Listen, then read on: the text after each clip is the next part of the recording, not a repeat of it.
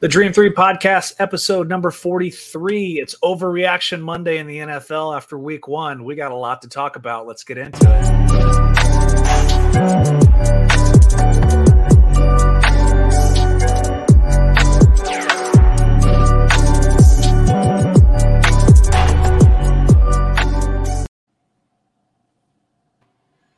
We're back, episode number 43. We've taken a couple weeks off, but you know what? It's NFL time. NFL season week one is finishing up right now.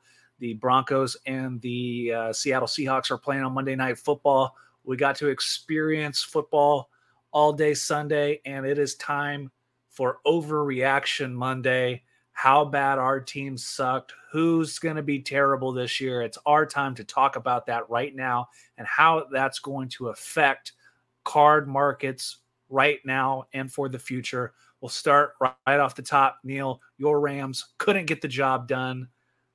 What happened? I said this on my Instagram. The Bills look like a team that has been training for the season since February, and the Rams have looked like a team that they've been celebrating since February. And I think that's pretty much sums it up.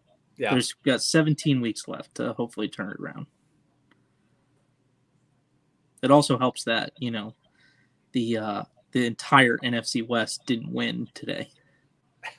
Minus the Seahawks who are playing now, or didn't win this weekend, so that helps us.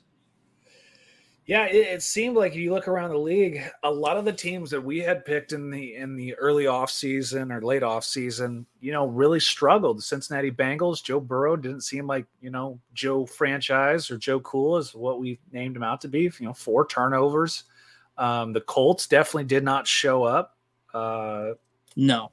It was a very weird start to the season. The 49ers did not look great at all. They ended up losing to the Bears. I mean, you could go anywhere, any place, and like everyone says, it's Overreaction Monday, so the sky is falling in, and we'll talk about the, from my point of view from the Colts, at first I felt like Matt Ryan looked like just a little slightly older version of Carson Wentz. I mean, the only thing he did was get the ball out quicker, but I also didn't see the Indianapolis offensive line block for him pretty well. Paying Quentin Nelson $80 million wasn't much of a change. Alec Pierce, rookie, dropped a touchdown pass in the end zone. Ashton Dulin got a pass knocked out of his hands in the end zone. And then Frank Wright's play calling, it's death, taxes, and Frank Wright screwing it up in the red zone of just some ridiculous play calling, like the Wildcat offense. That hasn't worked since Ricky Williams was a running back in the NFL. And that only a long time. And that only worked for half a season. Like, you're going to tell me that's when weed was cool. Now it's not. You're going to tell me that Nyheim Hines and Jonathan Taylor in the backfield, you send one linebacker to tackle one guy, you send the other linebacker to tackle the other guy. Like, it's not that hard to defend the Wildcat. And just, getting it down, putting it on the kicker shanks a 42-yard field goal. Like, it was just bad all over. I mean, we tied with the Texans. That's another thing I hate about the NFL right now is there are ties. Like, there should never be a tie in a football game. Now going off of this, because I think the tie in the football game is just stupid. Do you make it a like college where you start on the 20-yard line or 25-yard line and then just – because, I mean, if you think about it, what people care about, what the NFL cares about is touchdowns and exciting plays. Mm-hmm. Putting them in the red zone is going to make it exciting. So I agree. I mean, use the college system, especially if we're going back to what's the rule? Is the rule now that each team gets a possession? Each team gets a possession, and on the second overtime, you have to go for 2. Okay, so if you turn the NFL overtime rules into the college ones where you get to start at the 25, I don't see why that wouldn't be a legitimate answer to the overtime rules. You want to, like you said, the NFL wants to see touchdowns, 2-point conversions, big plays. I mean, putting the defense in that spot is a tough, with their backs on the 25 going in. But if you're the Colts and you have Frank Wright who can't call red zone play to save his life, we'll call the same 3, play action draws to Jonathan Taylor all game. I think it would be great to see, and you're going to end up. I think there's less chance of injury because you're not having to drive up and down the field. I mean, 25 yards, I think that's better for player health. What do you think? I mean, I don't think player health is necessarily an issue at that point. I think it's truly just a matter of you have the best players playing against each other, and nobody wants to see no points scored. Like, what was it, 3 or 4 years ago now, we had that game where the Cardinals and the Cardinals and the Seahawks, and the game ended like 3-6 or something, or 6-6 or something stupid in overtime, and it was a tie, and no one scored a touchdown. Like, nobody wants to see that. Like, people, like, at least you put them on the 25-yard line, someone's going to score some points, and it's going to help out fantasy teams, and it's going to help out people. It's going to make the game more exciting. Well, it also, like, you look at Lovie Smith. I mean, he's got 20 seconds left, and he's punting the ball on 4th and 2 in overtime. Like, there's no sense of urgency to win in NFL overtime. Like, it's if you don't score or get, deep within field goal range, it seems like teams just, are ready to surrender and will take the tie, which that shouldn't be, part of the game. Because a tie helps you out in the long run better than a loss does. So it does. It's almost like early on in the season, like, you take the tie. Like, I'm wondering why, a few of those games at the end of last year, like the Raiders and the Chargers, like, if they had just ended the game in a tie, they both would have made the playoffs. Yeah. I mean, so a lot of big injuries this weekend. Dak Prescott last night fractured his thumb. He's out 6 to 8 weeks. That's going to be tough on the Cowboys, who I don't think had a great team anyway. They were going to have to. Well, here's Micah Parsons is carrying that team. Oh yeah, and I think from a defensive perspective, I think they were okay. I think their problem, I mean, they only gave up 1 touchdown. I think their issue is they were on the field constantly, long drives, and the offense couldn't help them. No, and you'd call it the Mike McCarthy play calling, but I mean, I didn't think they were healthy to begin with. I mean, the offensive line for Dallas is missing. The Rams missed Tyron Smith. I think on the second or third play, they lost McGovern for a little while. I mean, they're battered and bruised. It's not the same O-line that they had a few years ago. The split share with Zeke and Tony Pollard, it's just it's not very conducive for an exciting offense that needs to score points to be able to win games. Great. And now they're without their quarterback. So reigning defensive player of the year, TJ Watt, tears his pec. Is he out for the year? Well, you tell me. You're the athletic trainer. If it's a full tear, they'll probably put him out for the year. But if it's a partial, they'll probably rehab him. I don't think they have an exact answer of how bad it is. I think the MRI. Well, I would have expected the MRI to be out today. That's why I wondered. Yeah, there was a little bit. I saw like 4 months, so I don't know if that's a partial tear. Who was it? JJ Watt. Didn't he have a pec tear last year? Yeah, last year, a couple years ago. So I don't know. He had a pec tear last year. I think it was like the 3rd game of the season, and he was back for the playoffs. The playoffs, yeah, which would have been right around 4 months, essentially. Man, that's tough though. An injury like that? I think you're conservative with TJ Watt, to be honest. You have to. You've just paid him a bunch of money. You want him to be a long-term face of your franchise. Don't rush him back. I mean, you weren't with this year. You weren't looking to be a Super Bowl champion type team. You were looking to maybe scrounge your way to get to the playoffs, and even then, that's asking a lot. Well, it's just like, Cowboys. Is it Tyron Smith who tore his hamstring off the bone? I can't remember what his injury was. I'm pretty sure it might have been. I'm pretty sure he tore the hamstring off the bone, and then Jerry said they'll get him back before the season ends. Like, dude, like hamstrings are a long recovery time, and especially somebody who's that pivotal of your team, you don't rush injuries back like that. I can see an offensive lineman is a little bit different than a skill position player. When it comes to hamstrings, I mean, a lot of it different because you really don't have to. It's not about speed and acceleration as much as it is about just being in the way sometimes.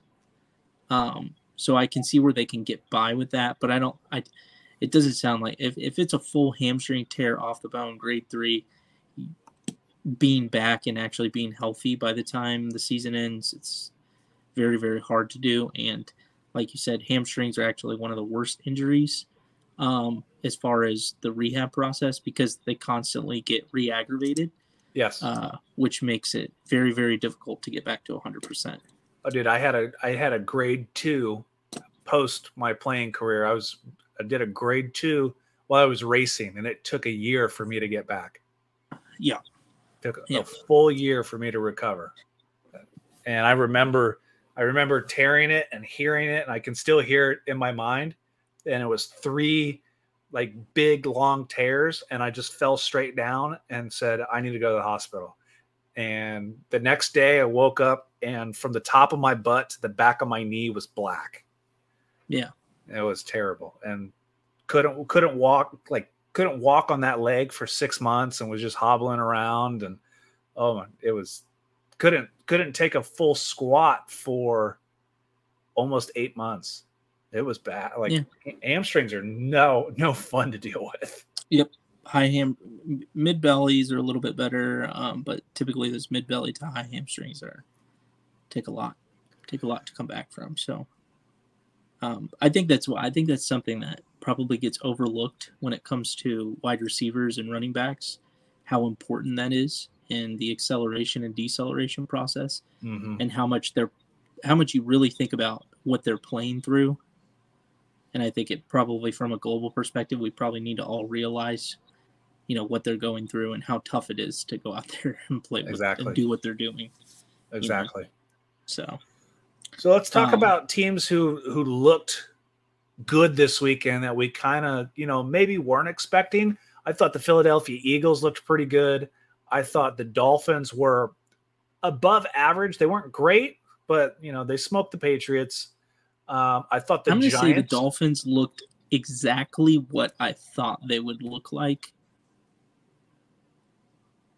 And it didn't seem like they took a step up, if that makes any sense.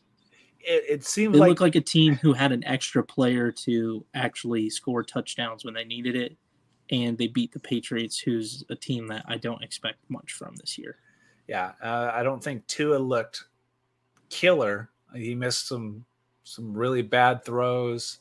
One throw that they're, he put it up so only his receiver can get it. The play to Tyreek Hill where that ball should have been intercepted because he just floated it. And somehow Tyreek jumps up and snags it from the defender. Way too many 50-50 balls. But, they won.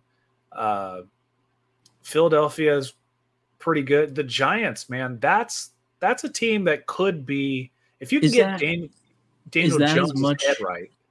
Is that as much the Giants playing better, or is it as much as the Titans playing bad? I think the Giants' new coach is exactly who they needed. They needed a guy who is, not afraid to gamble, not afraid to go into the trenches. You got a healthy Saquon Barkley who looked pretty good. As long as you can keep Daniel Jones's head on his shoulders and keep him in the game and not make, mistakes or fumble the football. The Giants, I'm not saying they could be a contender for the playoffs, but they're going to win some games and they're going to show, at least they can hang on to Saquon and Daniel Dimes' career for a little bit. Yeah. I mean, didn't the Titans lose to the Jets last year? Yes. And then they ended up getting the 1 seed. So, I mean, overreaction there. Maybe the Giants really aren't that good. Maybe they just had a one-off game. Or it is week 1. Are the 49ers not that good and the Bears are good? I know the field played a factor, but you think of Trey Lance as a running quarterback, Deebo Samuel, and the rest of those playmakers couldn't stop Justin Fields, and a Bears team who was going into week 1 the 32nd overall ranked team.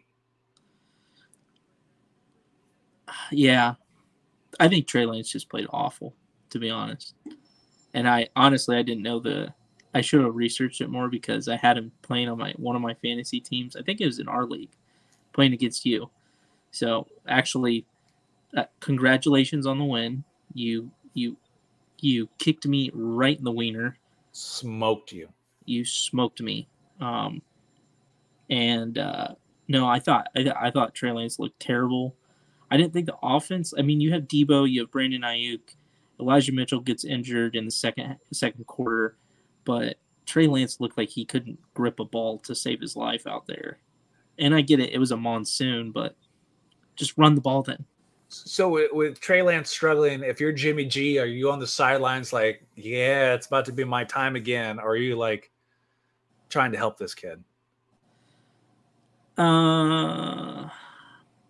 I don't know much about Jimmy G from that perspective, but if I'm Jimmy G and I'm kind of mad about this kid and the kid plays like crap, I'm like, I could have at least got you into the end zone. Yeah. You know, from that, I mean, if you think about it, Jimmy Garoppolo got them to the NFC Championship game, just being a game manager. It's not like he played great. Yep. He just played good enough to win. And right now, I mean, overreaction, but Trey Lance doesn't look like he can do that. So, okay. I was surprised by that. I really was. I thought they were going to smoke him. What are your thoughts on Lamar turning down the contract offer from the Ravens? 6 years, I think in total it was 200-something million, 160-something guaranteed. Turns it down because he's kind of looking for that Deshaun Watson type deal.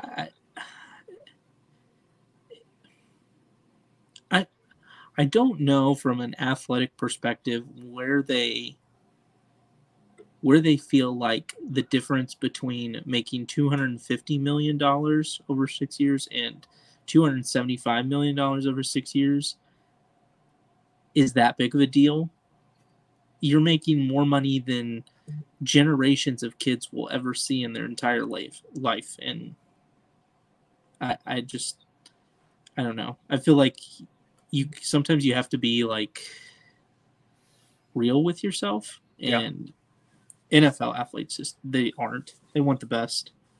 And I mean, I understand you got to get all your money, but I mean, you may only play 4 years, you may get banged up and bruised, but if you make $50 million, it's $49 million more than most people make ever. Well, and it's also, NFL players are starting to now dabble with the fully guaranteed contracts, which is rare because NFL players have never had fully guaranteed contracts, and there are no guarantees in an NFL contract, unlike baseball and basketball, which, it is the number one driving sport in America. It's the most popular sport. That's why it's got the giant TV contracts and everything like that. So is this going to be more of a normal of a $200 million fully guaranteed contract? I think if you look at like, what did Mahomes get? Half of 10 years, like 500 mil. 500 mil. So if you take, and his isn't fully guaranteed. No. So if you take, like, let's say you dumb it down then and you say, okay, well, I'm not going to give you 10 years, 50 or 500 million. I'm going to give you 5 years and I'm going to give you 250 million guaranteed, or I'm going to give you 5 years, 200 million guaranteed, or 6 years, 200 million guaranteed. It's all guaranteed. Mahomes may not make that much. He could blow his leg out or just turn into a terrible person, another massage parlor, wannabe, Deshaun Watson wannabe, and then all of a sudden they cut him and he doesn't get the money. Yep. So I feel like if you get guaranteed money on the line, you got to take it. And I don't think, I personally don't think Lamar should be betting on himself if he has $35 million for over 6 years guaranteed. What I don't like is Lamar going into the season not with a contract. because if he gets hurt, then all of his chips are off the table. Yeah, but here's the thing. What are the Ravens going to be able to go out and get that's better than Lamar Jackson? True, but if Lamar has a Alex Smith type injury and your career ends you screw your organization on one snap, then the Ravens have to go find somebody else. I mean, Trace McSorley's not going to do it, and Tyrod Taylor. I'm with you on that. But like that's the kind of the thing you don't go into a contract year without a deal. There's been numerous players who've done that, have bet on themselves and then got hurt that contract year. And, there goes all your money. Well, I will say to counter that, Dak Prescott went into that contract year without a contract, broke his leg, and then somehow managed to get $35 million after the year. Which doesn't make that's Jera being Jera. But now look at him. Like, congrats, you made it to week 1. Now you're out for another 8 weeks. Yep. Cowboy fans are going to want your head. So at the end of this year, I guarantee they're looking for quarterbacks in the draft. Yeah. I mean, is it that or is it Mike McCarthy? Well, I think Mike McCarthy's a scrub anyway, and Sean Payton's going to take over that team next year. I still don't think Sean Payton makes Dak a great quarterback. I think the play calling and the scheming makes him a more explosive offense. But Mike McCarthy, sometimes you just question what he's drawing up. Like the two reverse passes that they were trying. I'm sitting here thinking, it's the third quarter. Why does CeeDee Lamb have 16 yards receiving? He should have 100 yards in the first half. Why is CeeDee Lamb not getting the ball more? Why is Tony Pollard not catching the ball out of the backfield? Why are you trying to hand the ball right up the middle to Zeke 30, 40 times a game? Like Dalton Schultz, man, check down. Be a check down Charlie.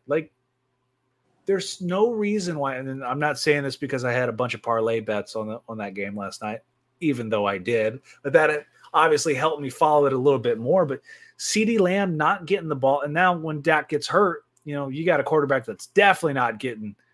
Do you think part of that is Todd Bowles and the way he plays defense? No, I bet if it wasn't Todd Bowles, I bet if it was, Eberflus and the Bears, you would have the exact same offensive scheme for Mike McCarthy. Yeah, but I'm saying execution-wise.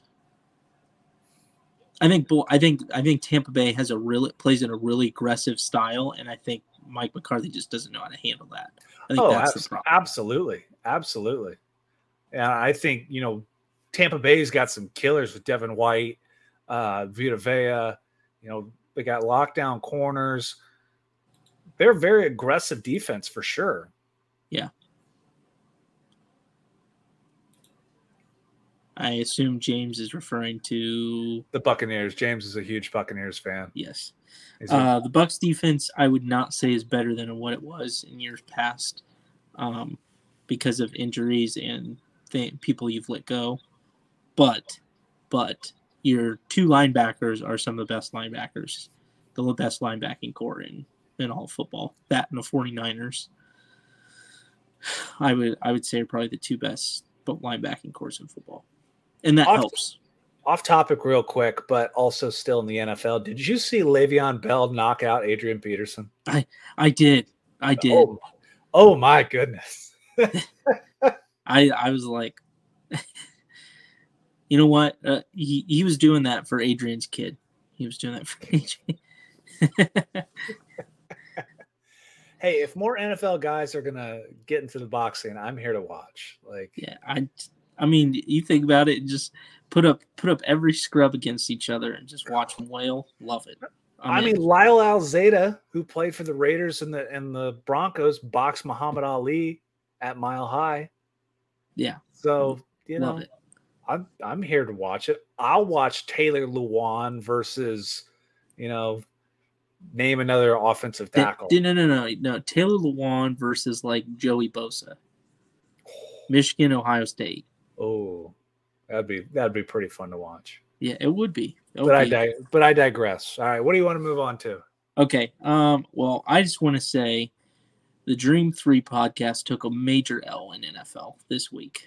You, me, except your fantasy team. Both my fantasy teams took an L. That's because I draft unbiasedly.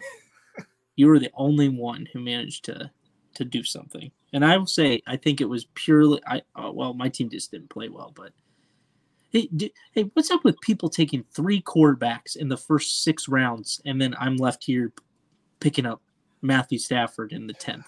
I don't know. I got lucky with the first pick. Taking Jonathan Taylor is obvious because he's. We need to talk because I need Brady on my team. I'm the commissioner. We can set up a trade. I do have Tom Brady. We'll talk it out. Well, I do have Tom Brady, but yeah. Yeah, but you have Herbert. You'll be fine. That's true. He's gonna be the NFL MVP. Oh yeah. Besides our fantasy league, like, my FanDuel and DraftKings account took a major swing and miss this weekend. Yeah. Like, I would be so close. Like, I had a plus 550 bet on Jonathan Taylor to go over 100 yards and 2 touchdowns, and here we are on the 1-yard line running the Wildcat.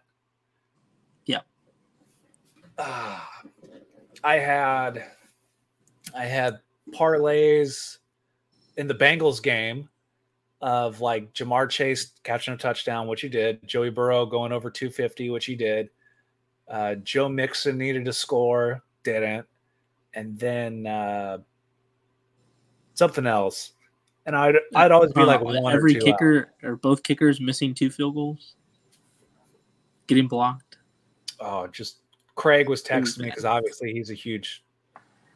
Yeah, I know Steelers fan. Oh, what a heart! And obviously that's going on at the same time as the Colts game, and just what a day for kickers.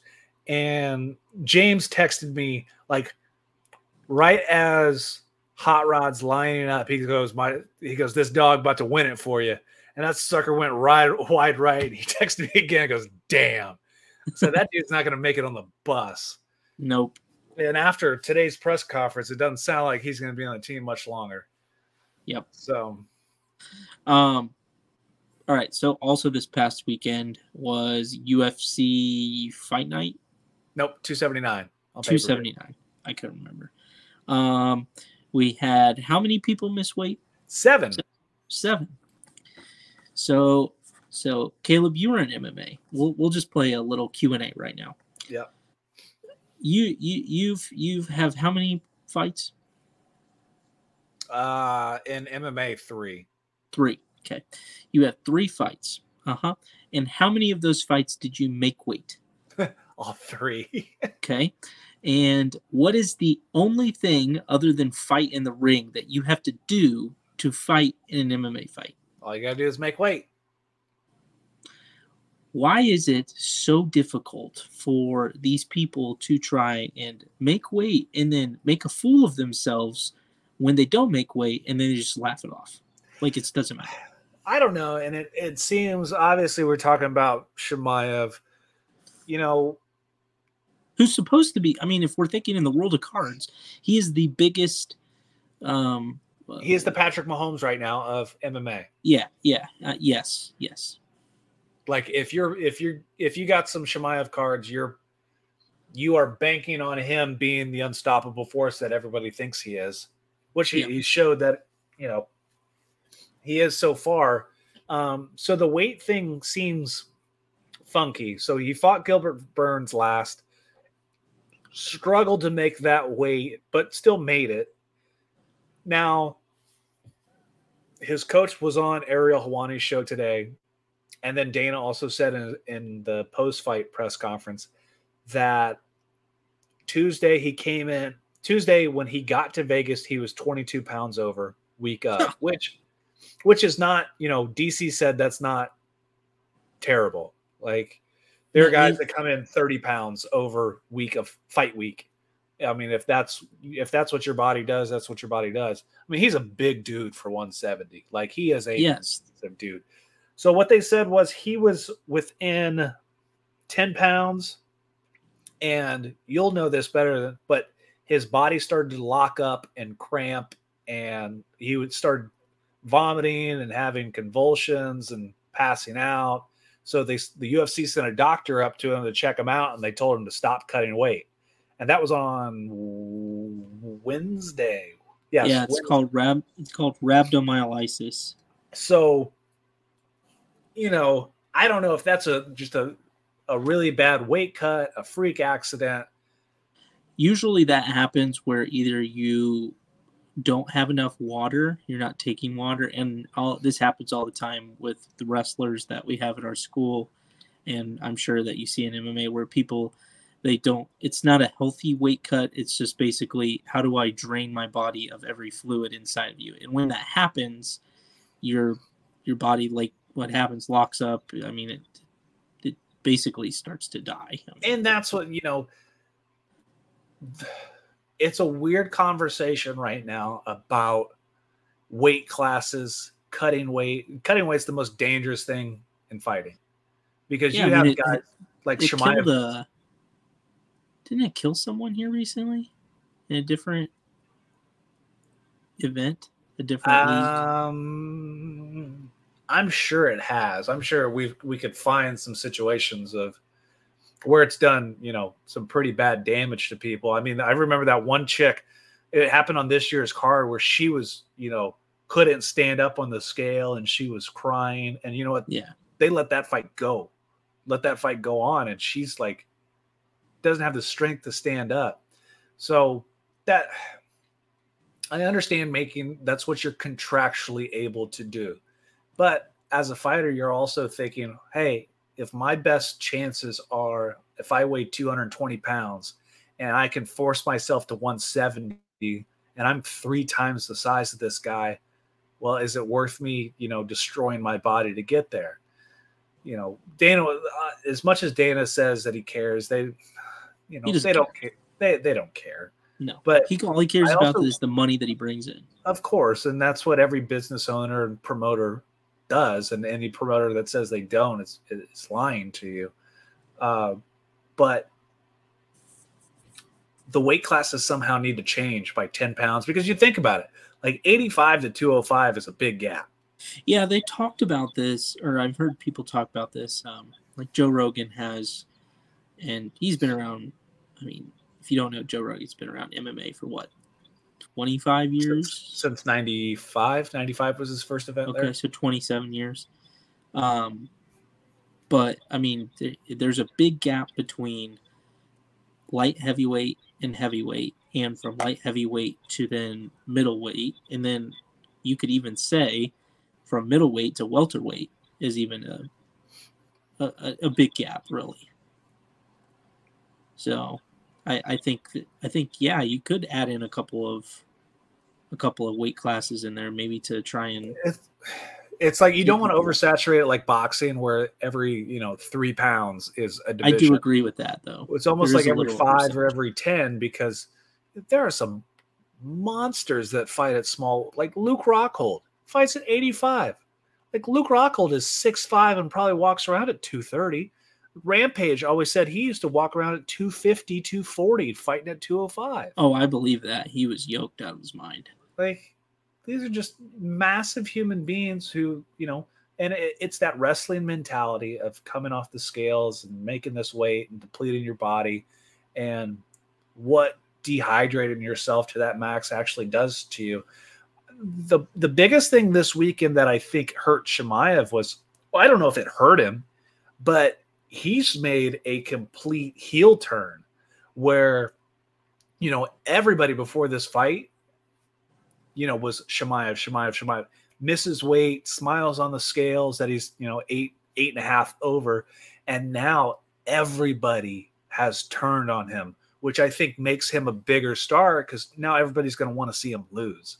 Now everyone's going to tune in to watch him. Now, there were some haters before then that, after the Gilbert Burns fight, oh, he's not that good. He's not that good.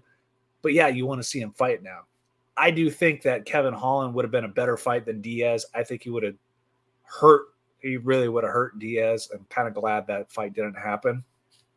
But, there's a lot of fights out there for him that I would like to see. Him versus Paulo Costa, him versus Colby Covington.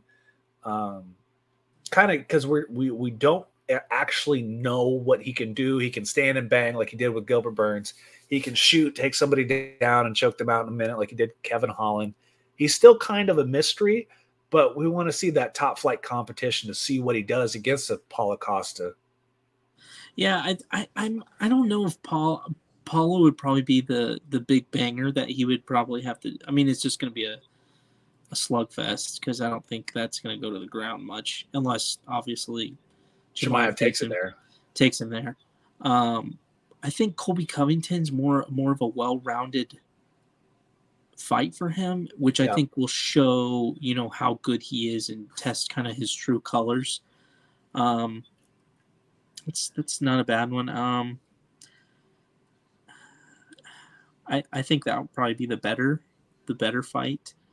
I mean, Dana has done it before. He just sends people straight up into the championship fight. I mean, is it his time? I don't know. I mean, he's top 3, guaranteed. Yeah, agreed. He's top 3 fighter. But it's also like if he's your cash cow and he wants to fight and he's healthy, keep putting him out there. You don't have a John Jones. You don't know when Connor's coming back. Like Francis says he's not going to fight on a new contract. Like you need to start building these stars, and this dude's making money right now. So, if he's still wanting to fight, doesn't matter what weight, keep putting him out there. Yeah, I mean, that's your only cash cow right now. True. Because you think about that card, is there any other person on that card that you could say Diaz because he's this old school, somehow, people have built this following for him. But let's be honest, Diaz has lost like his last 4 or 5. Yeah, I think his last true win was against Connor, right? Yeah, and it's not like cool. He stands there, he bangs, he throws the bird, he talks, this and that. Like that's great, but he's not a, You're relying on your older generation of UFC that are going away. That's fans. why him versus Tony is great. That's the 2 geriatrics fighting. Tony, he's on a massive losing streak and he wants the spotlight more than anybody else. He would have got he was going to fight Lee, right? He was going to fight the Chinese guy, and he would have got murdered by that guy.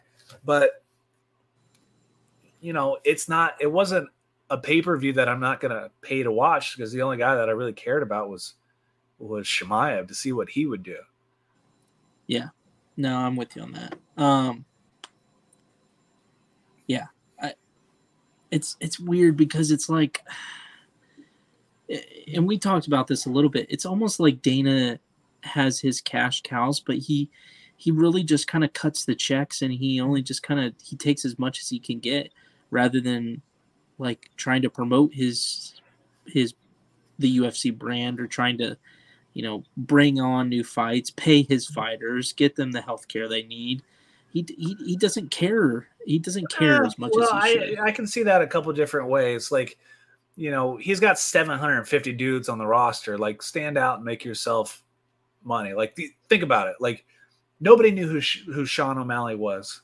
He got to the Contender Series, talked a little junk, had a couple impressive fights, then started dyeing his hair, smoking weed, doing podcasts, and then built himself up. That's what you need to do to be a star, to make some money. Get people interested in yourself.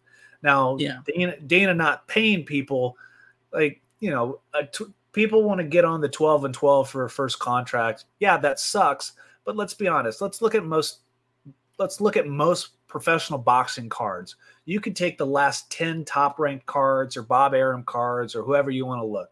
The first fighters for this weekend, for example, Triple G and Canelo are fighting for the 3rd time. I'm sure they're both getting $5-6 million. I'm sure the co-main event, who I have no idea who it is probably getting in the 50s and 40s. You go down to the guys who are the 1st, 2nd, 3rd fight of the night. Some of those guys are getting $100 a round. Some of those guys are making less than $2,000. And all of this gets put out to the California State Athletic Commission to show. So people who are boxing, 4, 8, 10 rounds for $2,000 at not win money, not show money, total, 12 and 12 is not bad. Plus you get a bonus. If you got your computer right, Yeah. Tell me what is the UFC's revenue per year? Is that per event or per year? Revenue per year. Okay. UFC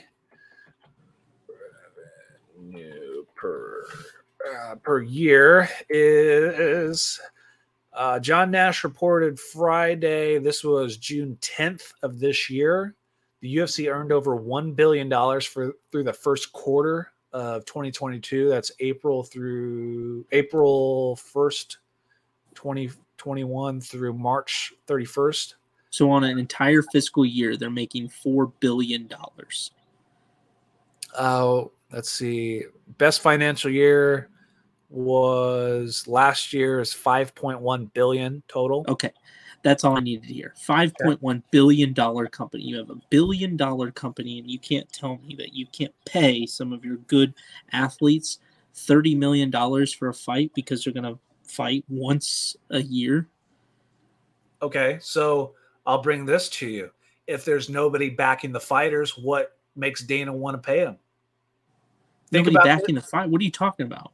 So think about the big three sports: NFL, NBA, MLB. What do they all have?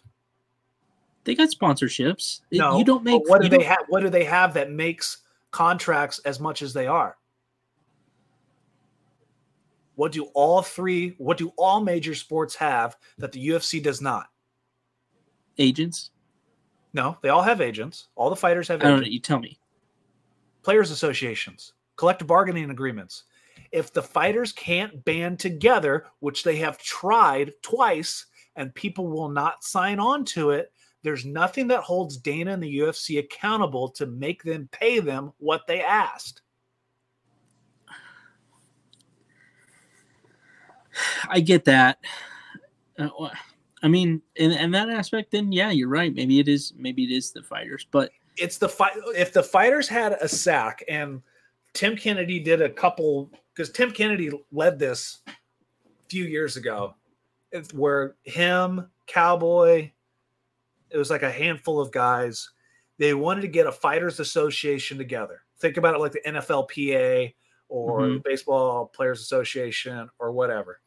What is that? That is players coming together as a union to create a collective bargaining agreement to say, hey, we're partners in this company with you to make money.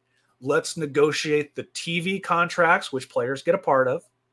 Let's talk about the revenues, all the revenue streams that players get in the NFL, 49% of. So there's more money coming in. That's where those big contracts come from. So if you can't get fighters to sign their lives away because they don't trust whoever, then it's more on the fighters than anything else, because an agent can only get you so much. You're only worth what you can negotiate right then.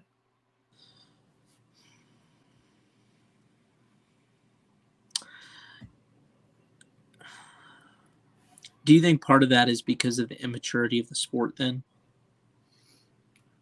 Immaturity? No, I think it's more of people afraid of being, and Tim Kennedy said this too, people being afraid of being blackballed by Dana. Like, hey, if you guys join a union, I'm not going to let you fight in this league. Like, okay, but if you get everybody, if you get the top 10 fighters to be on this, John Jones, Shemaev, Gilbert Burns, Conor, you get McGregor, Ngannou. Like, if I'm Conor McGregor, my next big move is to do that. You'll probably get there. I mean, he's actually a pretty good businessman. So I think cocaine's a hell of a drug, and I don't know how much. Hey, longer. You know what? It worked for some other people who are but I think if wealthy. If people want to talk about money, and they compare it to boxing, which we just said that the boxing undercard is worth like, you get paid sparring rounds $100 to show up. Like, people at IBG pay people $100. There's a dude at IBG who flew over to spar the guy that fought Tyson Fury last. And he got $100. They got to fly him to Spain, but he got $100 a round. But if you think about boxing and their model, so here's how the boxing model works. This is why they're going to Saudi Arabia and everything more. People pay a site fee to the promoter. So here's the site fee for, let's say, Fury's last fight. I think it was in Saudi Arabia. The site fee is $160 million. So there's your revenue. Now you take your $160 million and you split it among the two camps, which has to be negotiated through the promoter, which the A side is always the one that the promoter is linked to. And then the B side gets, it's a 80-20 split 9 times out of 10. Rarely is it even close to 60-40. And then the guys on the undercard get the scraps because they're more than likely either the up and comers, because you think about boxing, all you know is the handful of big time names. You don't know the up and comers. You don't know the guys who are, there's dudes fighting on cards who are, 1-26. Yeah. So it seems like from that perspective, if you think about the big three sports and then you think about MMA and boxing and these other sports, it seems like the sport itself has not matured to understand the business side of the sport. Yeah. And you just need that to probably further it as it moves along. You need some people to strap on a set and stand up. It's going to take some great fighter sacrificing their career to stand up and believe in something to get everybody else on board with. Because you think about, the owners don't like the NFLPA. Like, they got to give up. What's the whole point of having an agent and a collective bargaining agreement? If I'm Jerry Jones, I don't want to pay Dak Prescott any money. I want to give him as less as possible and get as much out of him. Well, that's what the job of the agent and the NFLPA are for, to negotiate what they're worth. And in MMA, it's hard because there's no kind of boundaries you can stay in. I can negotiate an MMA contract and it's not that hard because there's no rules. It's like the UFC. All right, here's your first contract. Here's your first 4 fights. You're going to get 12-12. Okay. Yeah. Well, you're kind of stuck on that because there's nowhere to negotiate with. Yeah. Yeah. No, you make good points. It is what it is. But I think until that advances, you're going to be stuck. I don't know if you watched the press conference today, but how about Jake Paul versus Anderson Silva? Yeah, Are you interested? I am, only because Anderson's, my guy, but I just hope he doesn't make a fool of himself. And I don't think he will. I'm interested. 8-round fight at 180 pounds or 185 pounds, I think, or 187 pounds. 187 pounds. Okay. And Anderson, as a boxer, looks good. Well, we always knew that he was really good at striking, even in MMA. He's very fluid with his movement, and he always seemed to know the distance and keep his distance. Where he got caught was just, showboating a little too much, but yeah. But everybody falls eventually, right? He's 3-0 or 4-0. He beat, Julio Chavez Jr., who's, former world champion. Like, Anderson can box, so it's going to be interesting. He's the taller fighter. It's Jake Paul's first time fighting a southpaw, and if you've never fought a southpaw, it's completely ass backwards. If you're a right-handed fighter and you throw a jab at a southpaw, you've basically screwed yourself. So he's going to have to learn to fight different. I'm kind of glad the Rockman fight fell through. Like, Rockman's, not like his dad. And Jake Paul needs this. He needs something to get him notice and credibility. As much as I don't like the guy, he's one of the great marketers of himself. Yeah, part of that's because of Logan and his business. But he's also now have the reputation of everybody wants to see him lose. And yes, he's got the hook right now of Anderson Silva. You got the other side. You got the MMA side coming in like, oh yeah, we remember Anderson Silva. Like, he's not Tyrone Woodley. He's not, Ben Askren. Anderson made a lot of people look stupid. This is Anderson Silva. He's the one that looked at Forrest Griffin throwing punches like, dude, you can't touch me. Yeah. So I will say I am interested. I will not buy it just like any other pay-per-view. I will stream the mess out of this. Yes, for sure. Yeah. All right. So we talked a little bit about week 1 and what happened. Let's get into, and I brought this up just before the podcast. Let's tie this into cards. Yep. Based upon week 1 and what we're seeing, who are the what's hot? So who's hot? The top 3, who's hot? And then the top 3, who's not? Who's not? Who's going on the way down, falling off a cliff? Don't buy their cards, or else you're not going to get anything. Who's hot? Who's not this year in cards? You know, I'm not going to put this on my list, but did you see people are buying Carson Wentz cards like nobody's business right now? Like he had a couple sales of $3,000 and more yesterday. That it's kind of like, did they forget that how bad he was last year? Just wait till he starts throwing some left-handed balls, and we'll go from there. All right, let's start with the who's hot. I think that's going to be a little bit easier, and then we'll get into who's not. I'll start. Yeah. Who's hot? I think this is really, really easy. Number 3, I have Mahomes.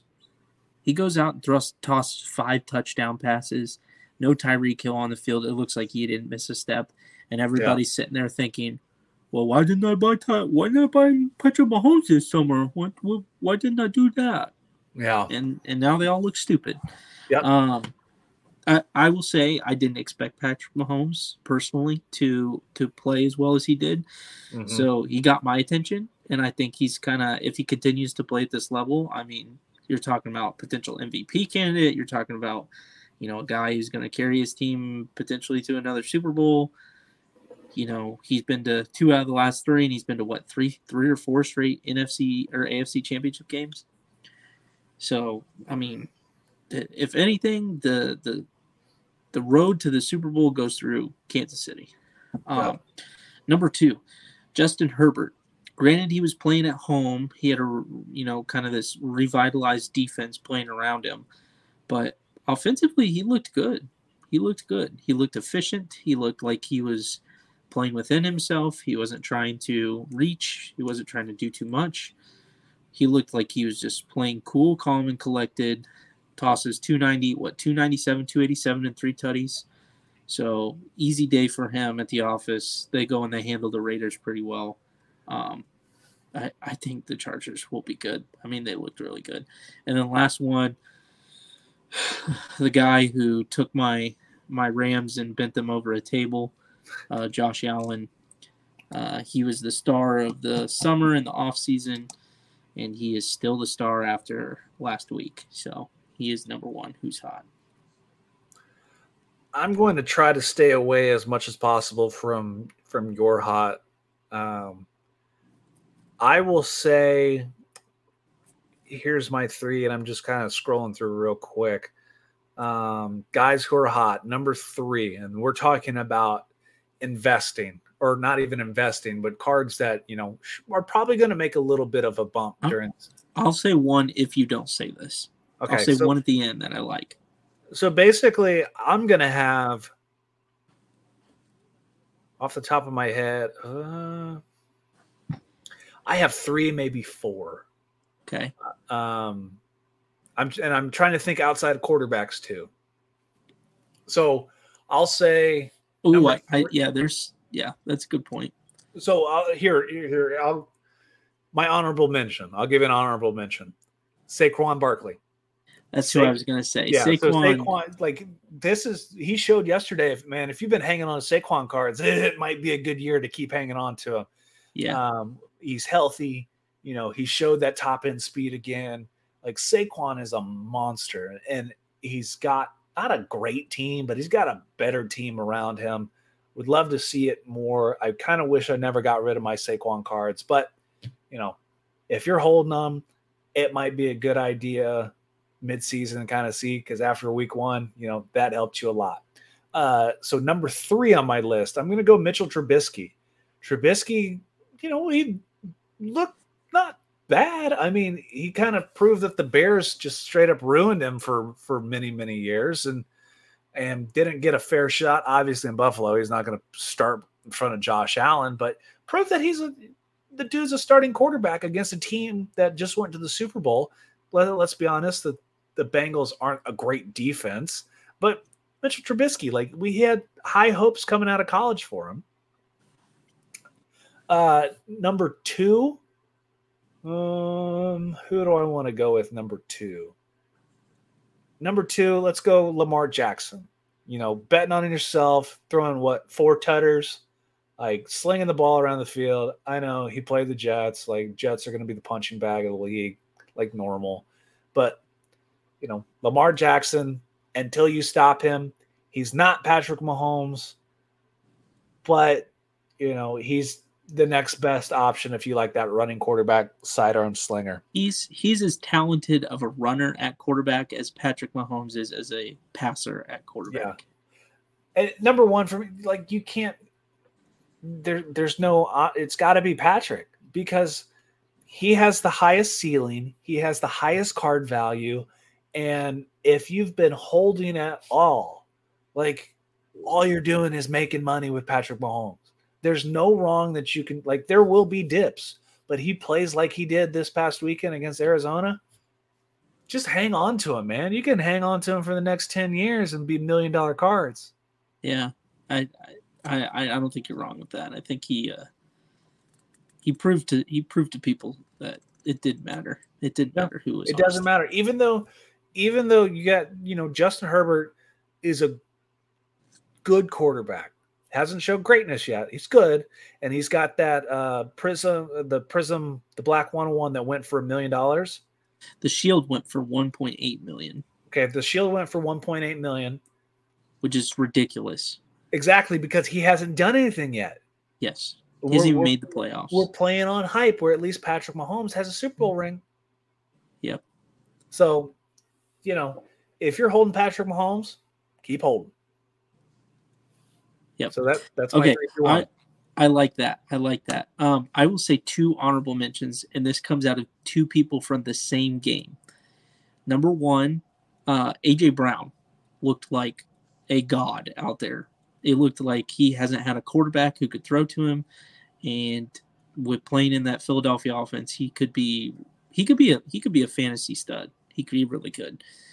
He could be a top 5 guy. And then the other one, DeAndre Swift. He was running the crap out of the ball, catching the ball. You beat me with A.J. Brown, DeAndre Swift, and Jonathan Taylor pretty much by yourself. So DeAndre Swift is a great player on a terrible team. He is. Although I think the Lions are better than people think. Well, I guarantee they're better, but I want to see them win some games. I do too. I just wish they had a different quarterback. Yes. All right, let's move on to who's not. Do you want to start your list, or do you want me to do mine? Oh, okay, I'll do my 3. They're all quarterbacks. I'll tell you that right now. Yeah, we probably have 2 or 3 the same. Okay, so number 3, Trevor Lawrence. Okay. Like, Trevor Lawrence, you're on a bad team. You're going to stay on a bad franchise. You lost to Carson Wentz. Carson Wentz beat the Jaguars, which he couldn't do with the Colts. Take that as what you will. You might get Travis Etienne back. You spent a bunch of money on – I mean, he didn't spend a bunch of money, but the Khan family spent a bunch of money on Christian Kirk, who is not getting paid like a number 1 receiver, is not a number 1 receiver. You have subpar people in the backfield. Your defense sucks. You're going to end up in the bottom half of the AFC, or the bottom half of the division, and then be top tier or bottom tier team of the AFC anyway. Trevor Lawrence, if you can only do so much, and even what I've seen still isn't that great. He still has a couple years of anything. What sucks is he plays in a system he plays a system in a franchise where he will not succeed. He's got that.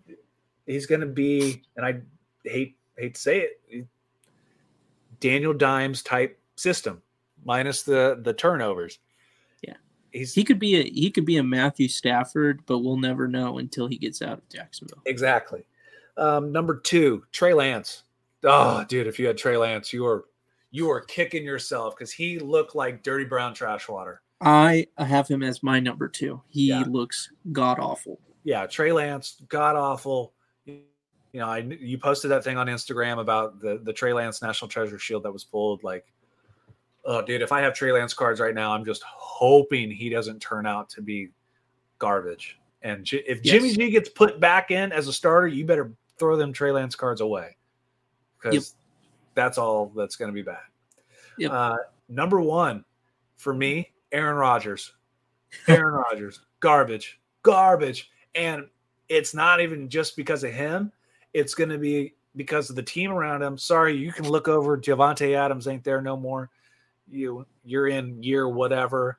You're a leader. You're going to pout and do whatever on the sidelines. But, you know, man, you got to lead this team. You got to get in these dudes' ass. But Aaron Rodgers cards are going to take a major hit. Not that they're super expensive or through the roof anyway. But if you're holding Aaron Rodgers, you're just holding for long-term legacy. This is not the year to move. It's going to be a down year if you're investing or holding an Aaron. Yeah. My number 3 was Aaron Rodgers. And the reason why is you don't have – okay, you could give all the excuses in the world that you don't have your wide receivers and you don't even have Alan Lazard out there who is supposed to be your number 1. You don't have Devontae Adams anymore. But you specifically said in the offseason that stuff doesn't matter and you're going to go out there and you're going to still be able to play. And you showed just how – Here's my comparison. How many years did we see Tom Brady play with white, garbage, undersized wide receivers from Division II and III colleges and take them to Super Bowls? Oh, dude, you can name them. What do you have, and what is Aaron Rodgers' excuse then? What is Aaron Rodgers' excuse? It's like I said, man, you're the leader of the team. Make the guys work. Yep, he needs to go back to Costa Rica and just do ayahuasca ceremonies for the rest of his life. He needs to he should have bring Ricky Williams with you. He should have retired last year. Like, yep, move on. Agreed.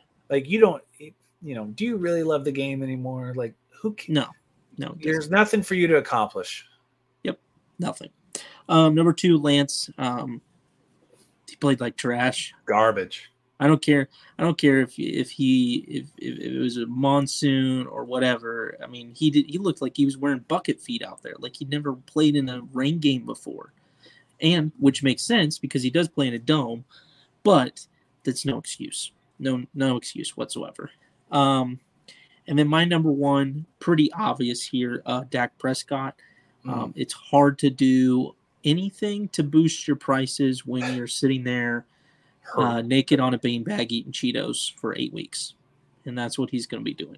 So, and he can't stay healthy. Cannot stay healthy. No, so I agree. Pretty simple right good there. List. Yeah, good list. I like it. Week 1. Week 1 finishing up right now. I think I haven't even watched a second of the Denver game. What's the score? 17-10. Seahawks are up with 3 seconds left. Geno Smith, boys. Geno Smith is showing why Russell Wilson was clearly overrated a poor choice. So, all right, cool. All right, cool. The next week, week 2, next week. Let's talk about, and we'll try to get White Freeze Wax on. I think we should talk about the World Cup. It's coming up, especially for us who are holding soccer cards. And what about the products? We need to talk about the products coming too. Oh. Dude, have you heard about some of those? I like some soccer products. How about an Mbappe patch auto? Because he signed an exclusive deal with Panini. Yep. But they're supposed to have eminence by the time World Cup comes out. They're what's it called, museum or something like that. They have some stuff now that I've been getting Josh into, that it's kind of like, because he's very big on rookie cards, on prospect cards, and I'm trying to get him to the patch auto game, and his collection's so deep. But we need to talk about the World Cup. It's coming up so soon. We need to talk about the players, the prospects, moving some cards. You know, if you don't know, a lot of people know, you know, the big three, big four: Mbappe, Ronaldo, Neymar, Messi, you know, Haaland. There's your big five. So we're going to need to talk about the outside, who we're going to look at, the Kai Havertz, guys like that, who I'm excited. I'm actually going to pay super close attention to the World Cup this year, which is going to be awesome. Yes. So thanks again to our sponsors, MySlabs, MySlabs.com. Buy, sell all your slabbed cards, wax, comic books for up to only 1% fees. They got a new partnership with Slabfolio now, where you can simultaneously list your cards on MySlabs and eBay at the same time, and don't have to worry about the double sale because it'll automatically take it off. So check that out. Go to MySlabs, go to their Instagram and read more about that. Slab Savers, you know, if you got good cards, always protect your cards. Use Slab Savers, protectyourslabs.com. Use code DREAM3. It's going to get you 10% off your product. Graded Card Solutions, go to gradedship.com. Protect your cards when you ship them. Obviously, you hate to get bad feedback, and you can't trust the post office, UPS, FedEx, wherever you ship your cards. Make sure they're protected, because no one likes to be shipping a $4,000 card and it comes out cracked because the UPS man dropped it and backed over it with his truck. And finally, our friends at Nation Golf, nationgolfcompany.com. If you're in the San Clemente, California area, go check out their shop. You can go in store and buy some Nation Golf gear now. Go hit up my man Adam Hawk and Ryan Engel. Great guys. If you love the game of golf, go to nationgolfco.com and get you some gear. As for me and Neil, that is it for us this week on episode 34 or 43. Sorry, dyslexia. We'll get back at it with episode 44. We'll talk about the World Cup. So until next time, see y'all later.